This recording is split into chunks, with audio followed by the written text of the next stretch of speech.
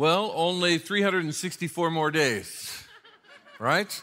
You better go shopping, get things together. If any of you are friends with my wife, Leslie, on social media, either Instagram or Facebook, you're familiar with the fact that she seems to be obsessed with Christmas, and throughout the entire year, there's this constant countdown that she has, especially on the 25th of each month. She tells you how many months are left, how many days are left. She does that in other times and different occasions throughout the year. And some of us are familiar with seeing those things on social media. Sometimes it's just a traditional, a Santa Claus that just says, something like 364 days until Christmas. Sometimes it's a character like Elf, Will Ferrell's Elf, that's become so popular in the last 20 years, counting down for us. Or maybe even it's Hallmark, and you follow the Hallmark movies and the Christmas countdown and all that, like my brother does. And you enjoy Hallmark movies, Christmas movies. They've got their countdown that's posted regularly. My favorite one that I've come across in the last few days is there are 364 days until Christmas, and people already have their Christmas lights up. Unbelievable. Well, how do we live the other 364 days of the year?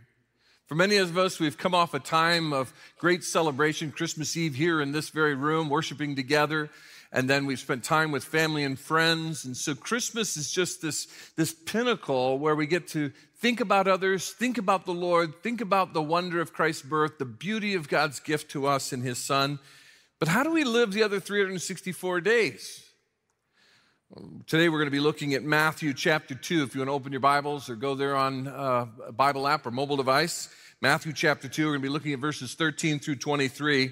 You see, we live out the reality of what Christmas is all about each day of our lives. That's how we live the next 364 days of the year. We live out the reality of what Christmas is about, the message of the good news, the message of Christ. We live it out as a part of who we are. Not just to live from one pinnacle to the next in our spiritual journey or in our celebrations of who Christ is, but embodying and making everything about Christ and what the Christmas message is true of our everyday lives. Last week we looked at the story of the Magi, or the wise men from the east, coming and worshiping the child who probably was between a year to maybe up to 2 years of age at the time when the wise men came. Remember Herod, the king of the Jews, who really was threatened by news that a newborn king may be born in Israel. He tells the wise men, go, and when you find the Christ child, come back so I can come and worship him too. But these wise men, probably from the region of Persia, have traveled afar, and they give their gifts to the newborn king. They worship, and then we saw in verse 12 of Matthew 2 that an angel in a dream warned them not to return to Herod, but to go back to where they're from, a different route. And so they obey God, and they do that. In Matthew 2, we pick up in verse 13 this portion of the story. Now, you would think that after this birth in a stable, maybe things would really start to get better. After all, Mary and Joseph have the Christ child, so everything's going to be perfect, and life is going to be great, and he's just going to be welcomed and celebrated, and they don't know all that's to unfold. And things kind of take a dark turn very quickly after the birth of Jesus. Verse 13 of Matthew 2, we read, when they had gone, the wise men had left, an angel of the Lord appeared to Joseph in a dream. Get up, he said, take the child, his mother, and escape to Egypt. Stay there until I tell you, for Herod is going to search for the child to kill him. So he got up, took the child and his mother during the night, and left for Egypt, where he stayed until the death of Herod. So was fulfilled what the Lord had said through the prophet, out of Egypt I called my son. This is one of the prophecies of the first coming of Christ, the Messiah, that is given by the prophet Hosea in the Old Testament. And in this passage, we see there are a number of fulfillments of the Old Testament prophecies regarding the coming of the Messiah. And here's one of those, that he would be called out of Egypt. He would come out of Egypt. Well, he goes to Egypt because of the threat King Herod has placed on his life. Verse 16, when Herod realized that he had been outwitted by the Magi. I love that phrase. If you know anything about King Herod, he was a ruthless, paranoid person, killed his own family members. If you've traveled to the Holy Land, you can see the incredible things he built. You can see just how full of himself he was. You can see how fearful he was that someone else was going to somehow take his throne. That's why he's threatened by this child. But the Magi follow the instruction of God through the angel in the dream, and they go a different route. And now Herod is frustrated. He was furious and gave orders to kill all the boys in Bethlehem and its vicinity who were 2 years old and under. Why does he do that? In accordance with the time he had learned from the Magi. So he had asked them when they first saw the star in the first 12 verses here of chapter 2. And so now he's trying to kill every boy. He's so paranoid and so upset that he can't find this child that they've come to see, this Christ child, this Messiah, the King of the Jews, that he's killing all the babies. Can you imagine the weeping? Can you imagine the horror this brought about in the area around Bethlehem? Verse 17, then what was said through the prophet Jeremiah was fulfilled. A voice is heard in Ramah, weeping in great mourning, Rachel weeping for her children and refusing to be comforted because they are no more. There's pain that comes. In the midst of this great news that this child has been born, there still is conflict and heartache and brokenness and pain and evil in the world. Verse 19, after Herod died, an angel of the Lord appeared in a dream to Joseph in Egypt and said, get up, take the child and his mother and go to the land of Israel, for those who are trying to take the child's life are dead. So he got up, took the child and his mother and went to the land of Israel. But when he had heard that Archelaus was reigning in Judea in place of his father Herod, he was afraid to go there. Having been warned in a dream, another dream tells him, okay, don't go back to the region of Judea because the son of Herod that reigns over that area he was not only evil and terrible, but he was a very ineffective ruler. But in the region of Galilee, a different son of Herod's reigned at the time, and he goes back to, Joseph and Mary go back to their home area. He withdrew to the district of Galilee, and he went and lived in a town called Nazareth. So was fulfilled what was said through the prophets, that he would be called a Nazarene, that he'd be born in Nazareth. This story is one that's often dropped off the nativity story. We miss this part of the story where there's a threat against the child's life. Can you imagine this journey that Mary and Joseph have been on? They're shocked to hear that Mary, who is a virgin, is going to have a child. People are questioning their integrity. Even Joseph struggled with this story about an angel telling Mary she was going to have a baby and he would be the Messiah, the Savior of his people. And then they go through that, and then they go to the census in Bethlehem. There's no place to stay. The child is born. Some shepherds show up. Then these wise men sometime later show up, and there are a lot of events they've gone through. This has been a huge calling on their lives. And now as they have this baby, there's a threat against his life. They have to go to a foreign land in exile to try to survive. And then they return, and there's still threats to his life, and they have to be very specific as to where they return. See, how do we live the other 364 days of the year? We live out the reality of what Christmas is all about each day of our lives. What does that mean? I want to make a few observations from this story about the angel telling them to go to Egypt, then to return, and even to go to Galilee. There's some observations I think that will help us in these next 364 days understand how we live in this world. And it's really at the core of what the Christmas message is all about. The first thing is this: since the world is broken, our lives will be constantly challenged. You would think, okay, the baby had this rough birth in a stable. This mother had to go through all that. They've gone through all the question marks over their lives, and they've gone through so much. And now the baby is threatened by the Jewish king, and they have to flee. We live in a world that is broken. Ever since humanity sinned against God, when Adam and Eve sinned against God, God said death would be the punishment, the curse, and there'd be this curse that would affect their lives, but it would also affect how the universe and how the world operated. There would be natural disasters, there would be disease, there would be all kinds of stuff that would be related to the curse, to remind us that we fall short of who God is, that we are sinners before a holy God, and that there is a need that we have in this universe for redemption.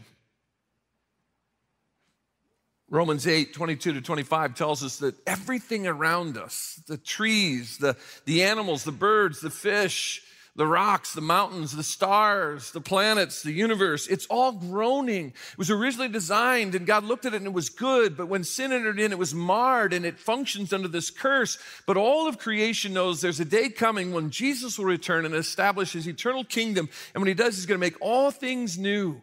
Everything will be made right and restored to what it was to be in the original creation.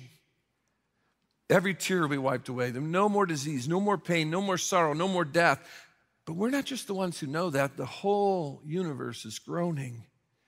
Romans 8:22-25 says, we know that the whole creation has been groaning as in the pains of childbirth right up to the present time. Not only so, but we ourselves who have the first fruits of the Spirit groan inwardly as we wait eagerly for adoption to sonship, the redemption of our bodies.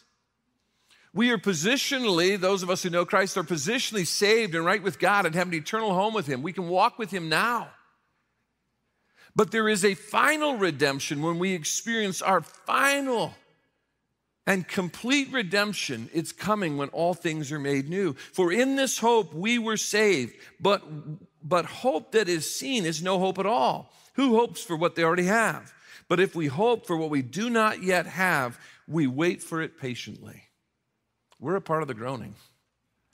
As your body ages, as we need glasses and we got to go to the dentist and we got to deal with the groaning and the aching of this world. And those are just the minor things. We live in a world that is aching, and so there are natural disasters. Then we live among people who are broken, and many of them are selfish and they're captured by greed and lust and pride. And so the people around us, even the people we love, can hurt us. We make mistakes, we sin, and so we can cause chaos in our own lives and chaos for others. We live in a world that is broken and is groaning. Since the world is broken, our lives will be constantly challenged. I don't know what you faced in the lead up to this Christmas celebration yesterday. I don't know what went on the 364 days previous to that for you. For some of you, you got a diagnosis, or someone you love got a diagnosis, you just didn't know how to process. For some of you, there was something going on in your marriage. Maybe the word divorce came up for the first time. Others of you, it may have been a job-related thing. Somebody may have lost a dear loved one. We know that the world is groaning and that there are challenges. And after we come off the great Christmas celebration, we need to realize we still live in a world that is groaning. Because of tough circumstances. The circumstances of the baby's birth were pretty tough. A stable in a crowded, overbooked Bethlehem with the Romans running things. Shepherds showing up. Where are the kings? Where's Herod? Where's the emperor? There are tough circumstances we will face in the next 364 days. But it's also because of difficult people. Herod was a very difficult person. God knew he had to protect that child. We live in a broken, groaning world. And you say, boy, this was a real killjoy. It was already the day after Christmas, and now, what are you talking about? It's important for us to enter into the reality of what life truly is, not what we think it should be or we hope it will be, but what it is. Soren Kierkegaard, the great philosopher and theologian, said, life is not a problem to be solved, but a reality to be experienced. If you try to experience that reality on your own, or you try to cover it with just Christian platitudes, rather than lean into your walk with God and God's family, so you don't have to do that alone, so that you can be a part of this challenging world, but you can have hope and peace and joy because you walk with God. You walk with God's people into the difficult ups and downs, the highs and the lows that will come. One of the phrases I've said to my kids as they've been growing up is, face reality and adjust your attitude. So, if they skinned their knee or they had some friend that hurt them in some way, I would talk them through it and I'd say, what we got to do here is, what's the reality? The reality is, she said it, he did it, this happened. Now, what are you going to do with your attitude? You choose your attitude in response. It's so true that a part of what we need to do as we walk with the Lord and we ask the Spirit of God to walk with us through those difficult circumstances is to whisper into our hearts that we still have Christ, we have him, that that can never be taken away from us. And so there is this deep peace we have no matter what goes on in the challenging circumstances or with the difficult people of life's experiences. My kids have joked with me that they'll probably put that little phrase on my tombstone, something like, he finally faced his reality and he's adjusting his attitude. But we have to be willing. The world has seen Christians who've carried Christian platitudes and fake smiles and said, oh, we've got such great faith, this doesn't hurt, we don't even notice it. But what they need to see is that, yes, it hurts us. Yes, there is pain. Yes, there is sorrow. But we have hope and peace and joy that undergirds that because we have Jesus. Part of the Christmas story is the world is broken and needs a Savior. We will face constant challenges in the 364 days ahead. But there's great news. You see, since the Lord is sovereign, secondly, since the Lord is sovereign, our hope must rest in Him. God is sovereign. He is in control. This world is not careening out of control. He is working His eternal purposes and plans. And sometimes He uses great things and we say, yeah, that looks like God's at work. Then He uses things that we go, really, God, that's how you're doing this? Really, this is where it has to go? But God is sovereign. He is in control and He is weaving His eternal purposes. I meet people who will panic. They'll say, look what's happening in the world. The end times must be coming. We got to slow this down and stop this. And I think if it's true they're coming, what are you doing? God's the one who says it's going to be this way. What are we to do in the midst of this? We're to find our hope in our God, to trust in Him. We can trust what He does. Mary and Joseph had seen God provide for them throughout this whole lead up to the birth of the child. Then the very night of the birth, when they're in a stable and the baby's placed in a feeding trough and shepherds show up, they saw God provide. Then when these dignitaries, these wise men from the east show up months, perhaps a year or more later, they see what God is doing. And when you look back and you see God's faithfulness in your life, you can trust Him to be faithful as you move forward. We can trust what He does. Secondly, we can trust what He says. We can trust what He says. I love, if you look at verse 13, the angel in the dream says to Joseph, get up, take the child and his mother and escape to Egypt. Stay there until I tell you, for Herod is going to search for this child to kill him. Look at his response. Here comes the word of God to him. What does he respond? So he got up, took the child and his mother during the night and left for Egypt. Then you look, when they're in Egypt, and now it's time and it's okay to go home, the message comes in verse 20, the angel again in a dream, get up, take the child and his mother, and go to the land of Israel, for those who are trying to take the child's life are dead. So what's his response to the word of God? So he got up, took the child and his mother. We need to not only trust in what God is doing, but we need to trust in what God says. I love Joseph's immediate response to the word of God coming to him. And I know it's important for us as God's children to understand this point. I meet people regularly who say to me, Pastor, I don't know what I'm supposed to do in this situation or that situation or this situation. I don't know what God's saying to me. How can I know what God is saying? And then I begin to ask, have you been opening God's word on a regular basis? Oh, no. But help me know what He's saying here. There's a principle in the Christian life is when we get into God's word and we see what God's word says, and we begin to walk according to that which God has revealed in His word to us and how we're to live as followers of Christ. When we live according to the known word of God, it will make the unknown areas of our lives clearer for us, and the Spirit of God will be able to speak to us because we've already tuned our ear to what God has to say in His Word. Now we'll begin to understand in some of the areas of our lives that are not specifically spelled out in God's Word, how to make decisions and what direction to head, because we're in tune with God, and the Spirit of God then can guide us as He needs to guide us. But if you say, I'm just going to ignore the Scriptures, I'm going to ignore this incredible communication from God and try to do it on my own, and then I'm going to hope He's going to tell me what I'm doing over here, even when I'm not living according to this, you're going to be in a lot of trouble.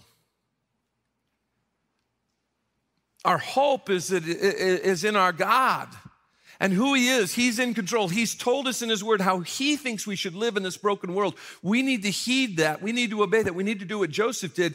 When the word of God is clear and comes to us, we need to obey. We need to respond. One of the great things in the scripture, Jesus Himself even said, Jesus' own words that are part of the Word of God. Jesus said, I am the way, the truth, and the life. No one comes to the Father except through me. If you're here and you've been wrestling with who Jesus is, or the claims he makes about himself, or the claims he makes on your life, can I just challenge you to hear the words of Jesus and rest in the words of Jesus, that he is the way to the Father, and rest in him and what he did on the cross for you, what he did in conquering the grave, the curse, and hell itself for you. Trust in Jesus. We can have a conversation with you here today on campus. You can speak to one of us, speak to me on the patio, or our care team down front, or a Christian friend who's come with you. But you can also text the name Jesus to the number below me on the screen. If you're worshiping with us at home or you're in the room, you can just text that name to that number, just the name Jesus to that number, and we'll come alongside you and help you know what it means as you walk into these next 364 days to know Jesus as your Savior, and then to begin to walk with him and live for him. Since the Lord is sovereign, our hope must rest in him. We can trust what he does. We can trust what he says. Romans 15:13 is one of my favorite verses on hope in all of Scripture. May the God of hope fill you with all joy and peace as you trust in him. Do you notice the link of our joy, our peace, our hope? It comes from our God, and we trust in him so that you may overflow with hope by the power of the Holy Spirit. You see, as we rest in him and who he is and what he does and what he says, and we put our hope in the God of hope, then our hope builds and builds to the point it overflows. And when it overflows, the people around us are going, wait a minute, you're dealing with cancer, you're dealing with that family crisis, you're dealing with that financial need, you're dealing with some of the same stuff I'm dealing with, but you have hope in the midst of this. How do you have hope in the midst of this? The answer is Jesus, the God of hope. And the next 364 days in this broken, groaning world, the followers of Jesus need to rest their hope, our hope, in our sovereign God. And he will give us joy and peace.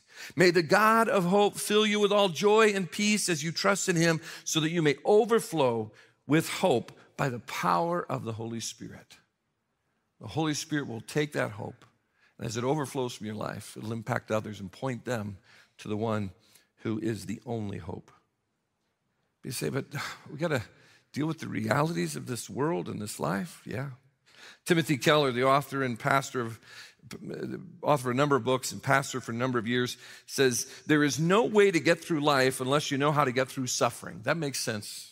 Even to the average human being, that makes sense. And there's no way to get through suffering unless you have a living hope. Praise God, we have a raised, living hope in Jesus. And we can rest our hope in him. Yes, the world is groaning, but our God is still sovereign, and we need to trust him as our living hope. Thirdly, since the solution is Jesus, our mission in life is clear. The solution is Jesus. There are a lot of voices in the Christian world who say that the solution is educational, it's social, it's political. They'll come up with all kinds of ideas of how we can shape our community, shape our nation, shape our world, and we'll deal with these problems. We'll take them head on, and we'll use all these other means. At the heart of every human problem, there is a spiritual problem. It's sin. And the scriptures say everything links back to lust, pride, and greed. And the only solution for the sin sickness that soaks humanity is our Savior Jesus. He's the only solution. It's not Jesus plus this or Jesus plus that. It's Jesus, Jesus, Jesus. Jesus plus nothing. He is the solution. So then our mission is pretty clear. Without even hearing from Jesus, it makes sense then that we got to make Jesus known. We've got to lift him up. We got to share the good news of Jesus in these next 364 days. Jesus gave some final words before he ascended to the Father after he had been crucified and raised. He was gathered with his disciples, and he was saying this to them. He was saying it to every follower of Christ, not just to those who were called to a vocational ministry, but every follower of Jesus. He gave us what is called the Great Commission. And in the Great Commission, he says in Matthew 28, 19 and 20 from the New Living Translation, "Therefore go and make disciples of all the nations, baptizing them in the name of the Father and the Son and the Holy Spirit. Teach these new disciples to obey all the commands I have given you. And be sure of this, I am with you always, even to the end of the age." No matter how tough your circumstances get, how difficult the people get in your life, no matter what mistakes you make or what sins you commit, if you know Jesus, he is with you and he will never leave you. He will be with you to the end of this age until he establishes the new heavens and the new earth, until you are with him when every tear is wiped away, no more disease, no more pain, no more sorrow, no more death. But what do we do now with Jesus with us? We need to take this solution of Jesus and tell people about him, share the good news. Yes, humanity is marred and broken in sin. Yes, every human being is a sinner and cannot save themselves. But the good news is Jesus came to provide salvation as a free gift to every human being who would receive it. Jesus died, was buried, and rose again so we be forgiven and have life eternal. That good news needs to come from the followers of Christ. In the midst of this broken world, we should share that hope with others. Chuck Swindoll says, whatever we do, we must not treat the Great Commission like it is the Great Suggestion. These are our marching orders from our God. It ought to flow out of our lives as we overflow with hope that we know that our neighbors, our friends, our relatives, our coworkers who don't know Christ need Christ. He is the solution. Our mission is to make disciples of Jesus. As part of that mission, then we got to guard the gospel. Got to guard the gospel, that good news. That yes, every human being's a sinner, but Jesus came to be their Savior, and everyone can be forgiven of their sins through the finished work of Christ. They can find hope and joy and peace in the midst of the most challenging circumstances and the most difficult people. We need to guard that gospel. We can disagree on a lot of things. We can confuse a lot of things in the fringes of what we understand together.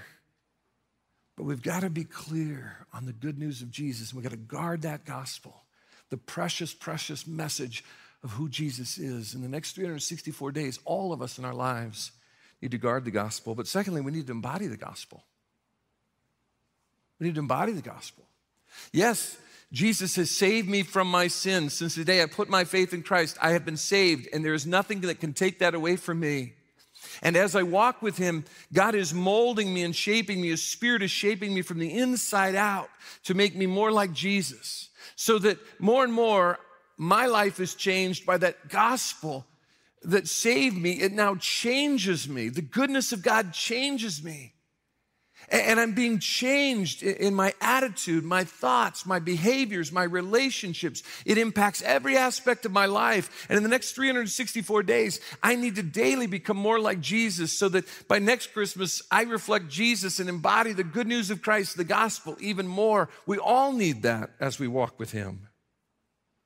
It's not just something we say or guard. It's not just a theological idea or a philosophical premise. We're talking about the person and work of Jesus Christ and the good news that he embodies, we then need to embody as we live and love like Jesus in this world. And then we got to share the gospel. We guard it, we embody it, then we've got to share it. I've had people say, I don't tell anybody any words of Scripture or the gospel. I never say anything to anyone because I just want them to see it in me. They got to hear that God so loved the world, he gave his only begotten Son. Whoever believes in him will not perish and face eternal judgment, but will have eternal life. They have to hear that at some point. It's great if they see the hope and joy of Jesus in you. And then when they begin to ask, why are you able to go through some of the tough stuff of life that I'm going through and deal with some very difficult people, and yet you have hope and joy and peace? Then we say, it's Jesus. And let me tell you how you can know him. You need a Savior. I needed a Savior. We couldn't save ourselves. Jesus came to save us. Put your faith in him. You say, well, that's your job here on Sundays. I do it as much as I can and as best I know how. But it's all of us. Going from Christmas to the next Christmas, we bear witness to the one who came in Bethlehem. We're all to be ambassadors for Christ, missionaries for Christ, embodying the message of Christmas and what it's all about so others can come to Jesus too. Charles Spurgeon said every Christian is either a missionary or an imposter. Kind of like that. Because if you know the hope of Christ and that hope is overflowing in your life, it's going to point other people to Jesus and they'll watch the trajectory of your life. It doesn't mean, by the way, you have to be perfect. You're going to still stumble and sin, and God's going to forgive you and He's going to help you overcome that sin. You move forward. But it's the people around you, your children, your grandchildren, your neighbors, your friends, your coworkers. They're looking at your life and they're connecting the dots. Wow, his attitude has changed over the last several months, over the last several years. I see a different person emerging. Boy, her behavior is so different. His words have really changed. How she carries herself is so different than it once was. What's happening? It's Jesus. And we say to those individuals, follow me as I follow Christ. We say to our brothers and sisters in Christ, follow me as I follow Christ. We're to guard, embody, and share the gospel. We come off of a great Christmas day. Joseph and Mary had a wonderful visit from the wise men from the east, bringing these incredible gifts which probably funded their trip to Egypt, provided by God. And they immediately are warned, the child is threatened. You got to go to a foreign land and figure it out. Wait there and I'll bring you back. They understood that the world is full of constant challenges. It's broken, and our lives and the lives of others are broken. And one day, Jesus will make it all right. And in the meantime, we rest in our hope in the sovereign God. We rest our hope completely in Him. And then we understand that we've got the solution. It's Jesus. And our mission then becomes crystal clear. It's to make Him known to everyone in our lives, everyone who crosses our paths. We have the opportunity to share the incredible hope of Christ. Yes, somewhere in the next 364 days, you're probably going to face something you never thought you'd face. There's going to be a turn or a twist. It's going to be true in my life. Got to face reality and then adjust our attitude. What we say is, okay, how do I face this holding on to the hand of God? How do I face this with the hope of Jesus? How do I trust in the sovereign God who is in control and is working His eternal plan? And then how do I share that solution with other people who are going through the ups and downs of life just like I am? On December 10th, folks in states like Kentucky that were impacted by tornadoes could have never dreamed last Christmas that for some of them their whole towns would be wiped out by a tornado in those 364 days from the Christmas of 2020 to the Christmas of 2021. We've all had our eyes on COVID and political conflicts and all that kind of stuff. But then just in this broken, groaning world, and part of the curse over this creation that will be resolved one day ultimately when Jesus makes all things new, are natural disasters and tornadoes. A little town of Mayfield, Kentucky, like many little towns, were pretty much wiped off the map on December 10th by these tornadoes and their destruction. I want to show you a video of drone footage of the town of Mayfield as presented by the Lexington Herald-Leader. In this little video, you'll see the destruction of this town, and as you see it, I want you to realize the world is groaning. There will be challenges we don't know are coming. And then be reminded that our hope is in our God, and we get to take the solution of this good news to other people. But look at what these folks faced in the constant challenge of life and how devastating it was in this one community just a couple of weeks ago.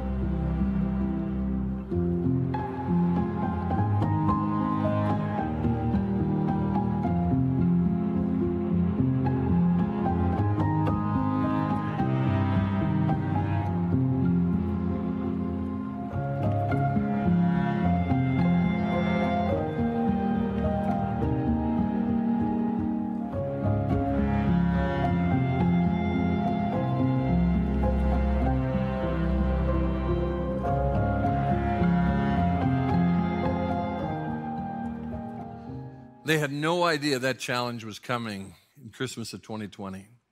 Maybe you say, well, I didn't experience a tornado in this last year, but boy, I experienced this or I experienced that. The images that you just showed just sort of represented something that went on in my life. And you know, there will be challenges like that in the year to come. That's very sobering footage. I saw that maybe a week to 10 days ago. And then on Friday, I heard some good news out of Mayfield, Kentucky. You see, in the midst of that rubble, two congregations who lost their buildings completely to the tornado gathered in a little lot, and this is an aerial view of their gathering. It was the Christian Church of Mayfield and the Presbyterian Church of Mayfield. They came together to have a Christmas Eve service together in just an open lot. And they gathered together to worship and to be there for each other, to be there in prayer and consoling and encouraging each other. They focused that night on what had happened, but then they talked about the hope found in Jesus. And just like we did in our services this last Friday on Christmas Eve, those two congregations together in that open lot there amidst the devastation and rubble caused by the tornado, they decided to conclude their service by singing Silent Night while holding candles and phones. And so they did that together. And as they did, one of the pastors concluded the service with these words: "Look around tonight. We are the church, not our buildings. We get to take the hope, love, and light of Jesus to Mayfield and the world." I love that perspective. He understood that in the midst of the rubble they were standing in, that what Christmas represented was hope for every human being. And we who know Jesus get to receive that hope, let it process in our lives and the challenges we face, trusting Him as the sovereign God and hoping in Him. But then we get to take that solution as part of our mission to make sure others know that message of Christmas, that Jesus is the Savior. He wants to meet you where you are, save you from your sin, and walk with you through life. What an opportunity we have from Westlake Village in the next 364 days to the world to take the light, the love, and the hope of Christ. Only 364 days till Christmas. What are we going to do? Let's embody what Christmas is all about to a world that is lost and hungry and needy, needing to know the hope that's only found in Jesus. Would you pray with me? Father, thank you for the words of that pastor. So simple, but in the setting in which they were said, after such tragedy and devastation, to be able to say that they were the church, not the buildings, to have that reminder so abruptly in their lives, so clearly, and then to say that they're not only going to take the light to their friends and neighbors and family in Mayfield, but say they're going to take the light and the hope and the love of Jesus to Mayfield and the world. May that be the spirit of our lives and of our homes, that we would take that hope into a world that's groaning, that one day will be made right, but right now, you want to bring the hope and peace and joy of what Christmas is all about into the life of people in our lives through us. May we embody, may we live out what Christmas is all about, even in the challenges of this life. May people see Christ in us. Help us to live and love like Jesus more in the days ahead, that Jesus might be seen in us, we pray. In Christ's name, amen. Amen.